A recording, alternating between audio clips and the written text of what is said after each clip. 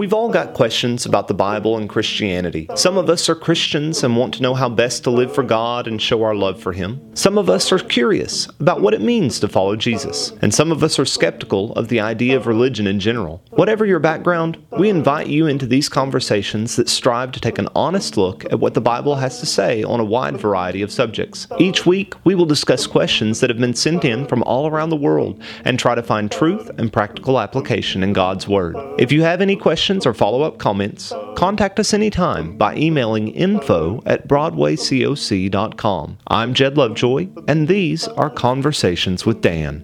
Welcome to another one of our conversations here with Dan. As we continue working our way through the books of the Bible, we're going to do another one of our big picture conversations this week. Matthew, Mark, Luke, and John. Okay, yeah. Good gracious. I do want to say a big thank you to everyone who has subscribed to our YouTube channel. We have surpassed 1,000 subscribers. That's awesome. On our YouTube channel. That's awesome. That's a nice little milestone to pass there. And like we've said before, it's not just the Conversations with Dan. We've got the Passage Attack. We've got some other Bible classes we post, our weekly sermons, all that sort of stuff. So if you're interested in viewing more of this, but some other teaching materials that are out there, really encourage you to go ahead and subscribe to the Broadway Church of Christ YouTube channel. And send your comments, pluses, minuses, things you'd like to see, etc. Absolutely. We love interacting with all of you and hearing from you down there in the comments. So for this week, where are we headed, Dan? 1 Timothy. 1 Timothy. 1 Timothy is a fascinating book and one that's really quite heavily relied on by many people in churches of Christ. Mm-hmm. It is one of two books written to an evangelist who was in Ephesus.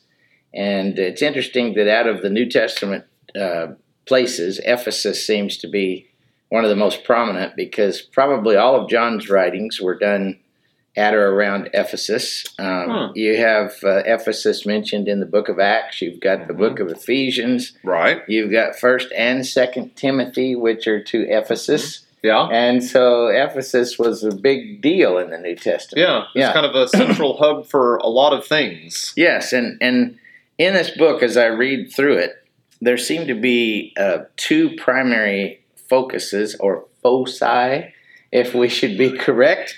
But those are, number one, there seems to have been an element of disturbance and false teaching that Timothy was directed there to counter. Mm-hmm. And there's several key passages about this. Pick it up at chapter 1, verse 3, and read down through 7. Okay. He says, "As I urged you when I was going to Macedonia, remain at Ephesus that you may charge certain persons not to teach any different doctrine, not to devote themselves to myths and endless genealogies, which promote speculations rather than the stewardship from God that is by faith. The aim of our charge is love that issues from a pure heart and a good conscience and a sincere faith. Certain persons, by swerving from those, have wandered away into vain discussion, desiring to be teachers of the law without understanding either what they are saying or the things which they are making confident assertions." All right, so there was this group of people causing trouble and causing controversy. There were a lot of arguments going on. Mm-hmm. Because of them, and Paul says, I've left you there to counter this, to get the people on a different track from this endless controversy. Go over to chapter 4. He mentions this again in the first 3 verses. Go ahead.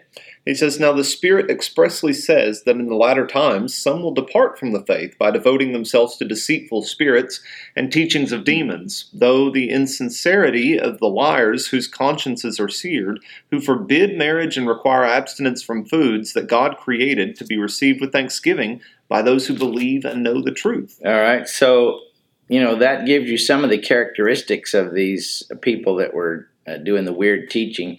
Go to verse 6 through 8 there again. He says, "If you put these things before the brothers, you will be a good servant of Christ Jesus, being trained in the word of the faith and of the good doctrine that you have followed. Have nothing to do with irrelevant, silly myths. Rather, train yourself for godliness. For while bodily training is of some value, godliness is of value in every way, as it holds to the promise for the present life and also for the life to come. All right, particularly verse 7 have nothing to do with these godless myths and old wives' tales, the stuff that these people were talking about that was stirring up controversy and wasn't productive. Go over to chapter 6 and go down to verse 3 through 5, and he hits this one last time. He says, if anyone teaches a different doctrine and does not agree with the sound words of our Lord Jesus Christ and the teachings that accords with godliness, he is puffed up with conceit and understands nothing. He has an unhealthy craving for the controversy and for quarrels of this world, quarrels about words, which produce envy, dissension, slander, evil suspicions, and constant friction among people who are depraved in mind and deprived of the truth, imagining that godliness is a means of gain. All right, so this kind of describes in brief the tension, the controversy that was being created by these people who wanted to argue about all these crazy things and were not really centering on the right teaching. And the other factor that's prominent in 1 Timothy is this word godliness, and it really comes down to verse 3 that you just read, to the sound teaching of the Lord Jesus Christ, the doctrine according to godliness. Yeah. So Sermon on the Mount type teaching, teaching that Jesus did about how to live your life in a godly manner. This is the direction that God wants Timothy to turn the church at Ephesus and turn them away from all this fruitless controversy that was whatever these teachers were teaching. And later he calls them, if you read one last passage, verse 20 through 21 of chapter 6.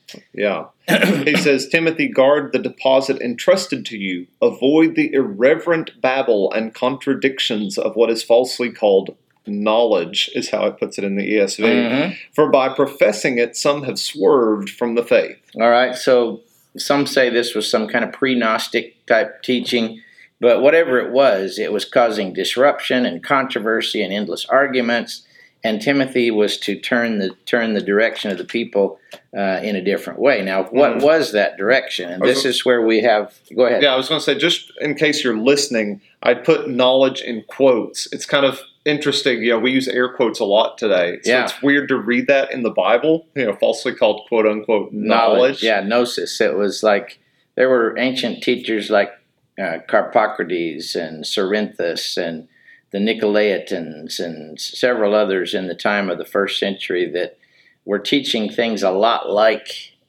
the Gnostics of the late second and third century. But it was a very confusing, controversial type teaching that was tearing up things in Ephesus. Yeah. Paul said, I want you to stop that and turn it in a different direction. Right. The direction can be described really with one word, and that's the word godliness. Okay. All right. In 1 Timothy chapter 2, instead of being involved in all that stuff, he says, I want you to get people involved in living godly lives. Look at verse 1 and 2. Yeah, he says, first of all, then I urge that supplications, prayers, intercessions, and thanksgivings be made for all people, for kings and all who are in high positions, that they may lead a peaceful and quiet life, godly and dignified in every way. All right, yours says godly and dignified. The word godly is eusebeia. This word is throughout the book of 1 Timothy, but living godly and dignified lives. The word translated dignified, I think, the best way to translate it would be respectable. And this word is also repeated along with godliness throughout the book of 1 Timothy, meaning worthy of people's respect as they look at your life. So not dignified in that you project it, but that everyone else sees it by what you're doing. That's right. And so, he introduces that there, be praying and so that we can live godly lives. Then go down to verse 9 and 10, he's giving instructions for behavior in the church, but he mentions a similar word in verse 10 that should characterize Christian women. Go ahead. 9 and 10? Okay. Likewise, also that women should adorn themselves in respectable apparel, with modesty and self-control, not with braided hair and gold or pearls or costly attire, but with what is proper for women who profess godliness with good works. All right. See, now what kind of women should we have? Godly women with good works. And this is theosebeon, which is really a kin word to eusebeon, godliness. It's a very close word to that idea of godliness. Okay. Then, he goes in chapter 3 to we're all about the characteristics of the elders, deacons, etc. Yeah. But there's some commonalities in here that often aren't seen, and those are these ideas of respectability and godliness. It tells you, for example, in verse 2, read verse 2. The overseer must be above reproach, the husband of one wife, sober-minded, self-controlled, respectable, hospitable, able to teach. See, and you have those same words. If you go down to verse 4, is that what you were? Read verse 4. He must manage his household well with all dignity, keeping his children submissive. All right, and that's the same word we had earlier, which means respectable, that worthy of respect.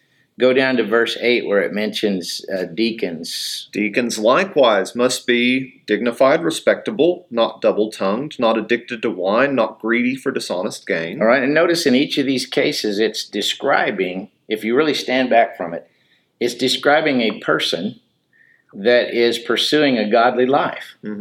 And the fact that they're pursuing this godly life, and it's for real and everybody can see it, causes them to be worthy of respect. That's this word simnos that keeps recurring in here. It's almost like you shouldn't have to prove yourself to someone. It should be clearly evident. Right, from your lifestyle. From your lifestyle, and the word for that lifestyle is godliness or respectable. The first characteristic in verse 11. Read verse 11. It says, their wives likewise must be dignified, not slanderers, but sober-minded, faithful in all things. All right, and if you look here in my Greek text, see, wives must be simnos.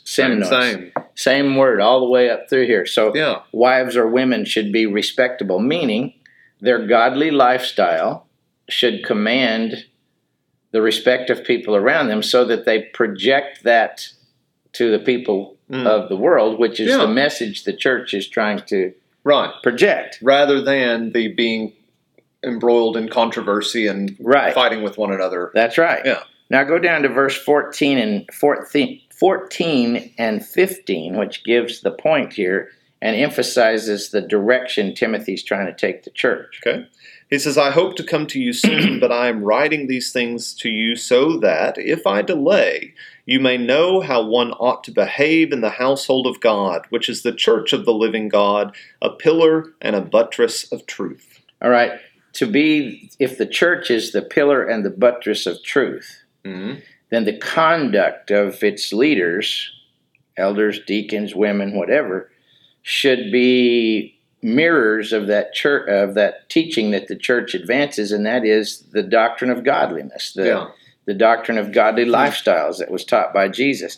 You'll notice that in the very next verse, after you stopped reading, confessedly great is the mystery of godliness. Yeah. And then he gives this little hymn about Jesus there. Yeah.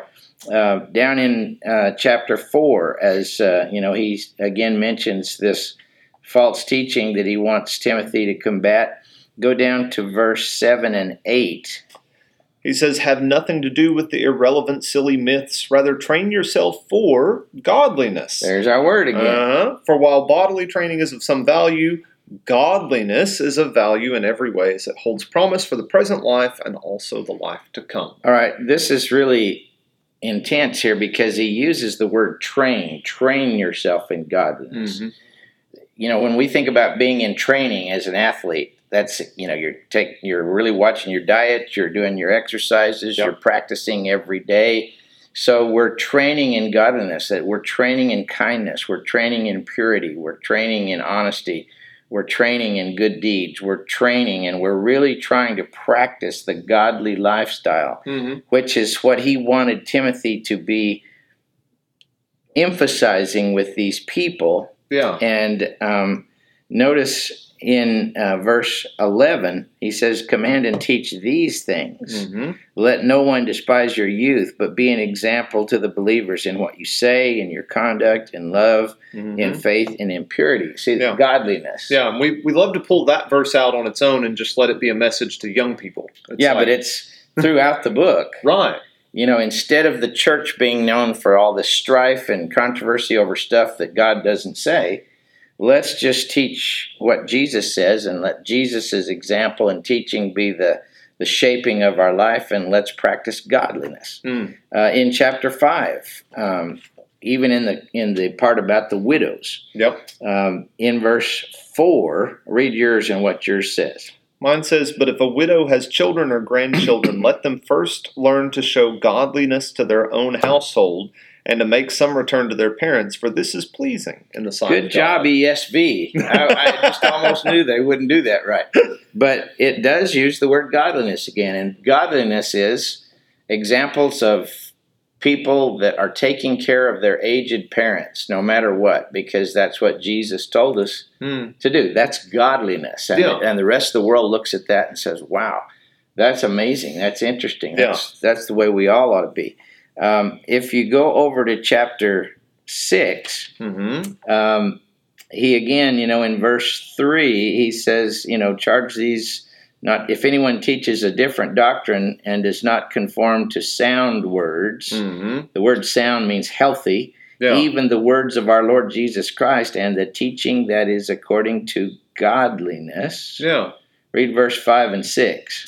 Verse 5 and 6 says, the constant friction among the people who are depraved in mind and deprived of the truth, imagining that godliness is a means of gain. So see, these false teachers were trying to profit by whatever they were teaching, and profit, P-R-O-F-I-T, was their main goal, and their main goal was not godliness. And so Timothy says in verse 6, there is great gain in godliness with contentment. All right, so godliness again. Now look at verse 11 in chapter 6.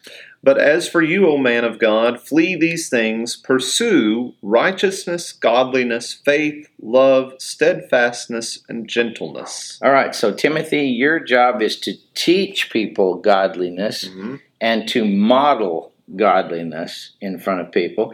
And I want you to teach the men and the women and the leaders in the church to model godliness in their behavior and to teach healthy things that everybody can get from Jesus.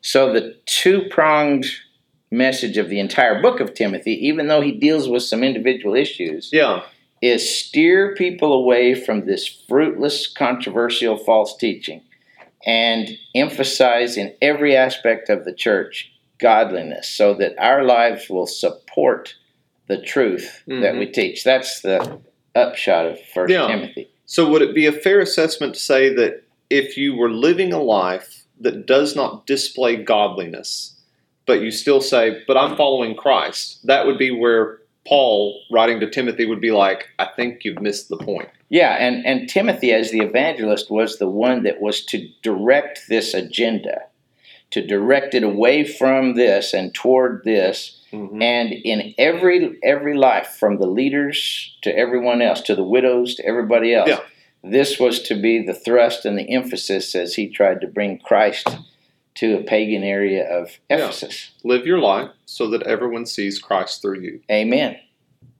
Sounds simple enough. That's all, folks. We'll see you next week.